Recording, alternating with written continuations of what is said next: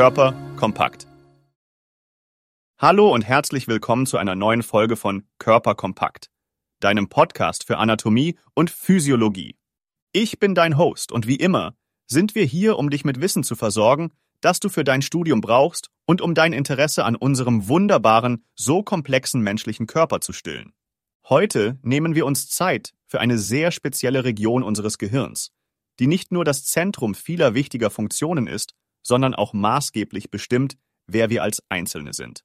Hast du dich jemals gefragt, welcher Teil deines Gehirns für Entscheidungen verantwortlich ist oder welche Bereiche dich Blumen malen, ein Instrument spielen oder fließend sprechen lassen? Dann wirst du unsere heutige Reise in den Frontallappen des Gehirns lieben, um nur einen kleinen Eindruck zu geben, bevor wir starten. Der Frontallappen sitzt, wie der Name schon sagt, vorne in deinem Schädel. Er nimmt etwa ein Drittel des gesamten Gehirns ein und ist der größte der 4 Hauptlappen.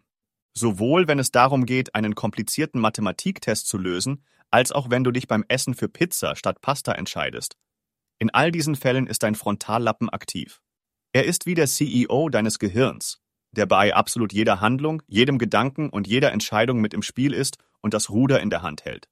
Die Herausforderung besteht nun darin, diesen riesigen Bereich zu unterteilen und zu verstehen, welche spezifischen Funktionen davon abhängen. Fangen wir also damit an. Wissenschaftler unterscheiden typischerweise zwischen dem präfrontalen Kortex und dem motorischen Kortex innerhalb des Frontallappens. Der motorische Kortex ist verantwortlich für alle Arten von körperlichen Bewegungen.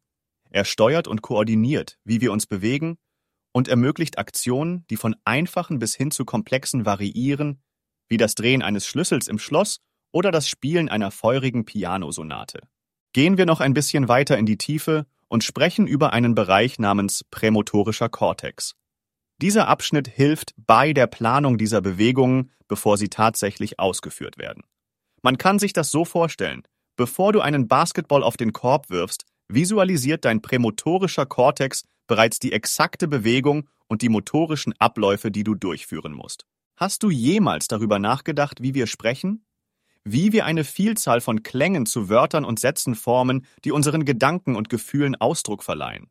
Nun, das ist auch die Arbeit unseres Frontallappens, speziell des Broca-Areals.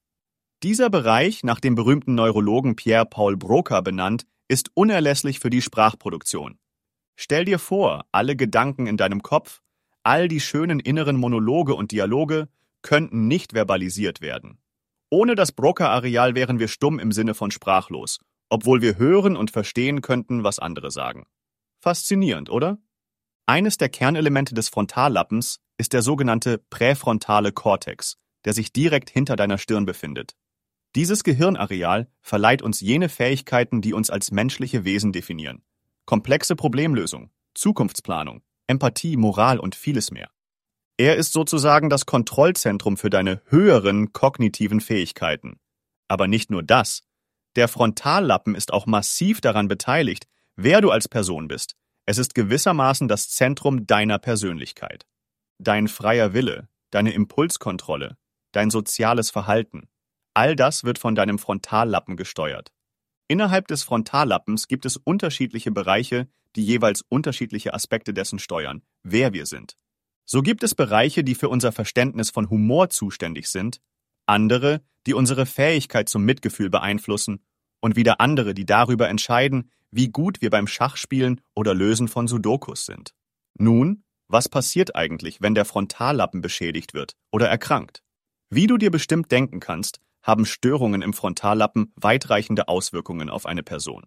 Menschen mit Schäden im Frontallappen können Schwierigkeiten haben, Entscheidungen zu treffen, ihre Emotionen zu kontrollieren oder auch einfache Aufgaben zu planen und auszuführen. Ein berühmtes Beispiel dafür ist der Fall von Phineas Gage, ein Eisenbahnarbeiter, der im 19. Jahrhundert lebte. Bei einem Arbeitsunfall wurde eine Eisenstange durch seinen Schädel und Frontallappen geschossen. Erstaunlicherweise hat er diesen Unfall überlebt, war aber danach nicht mehr der gleiche Mensch. Während er vor dem Unfall als freundlich und verantwortungsbewusst beschrieben wurde, war er nach dem Unfall impulsiv, unverantwortlich und zeigte antisoziales Verhalten.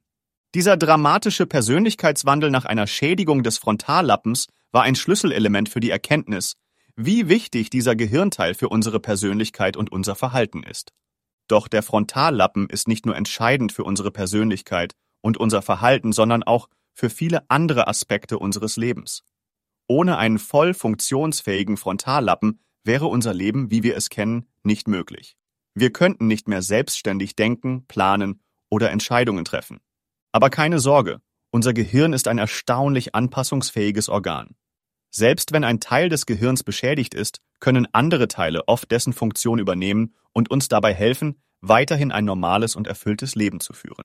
Zusammenfassend ist zu sagen, dass der Frontallappen für das menschliche Wesen und Verhalten von zentraler Bedeutung ist.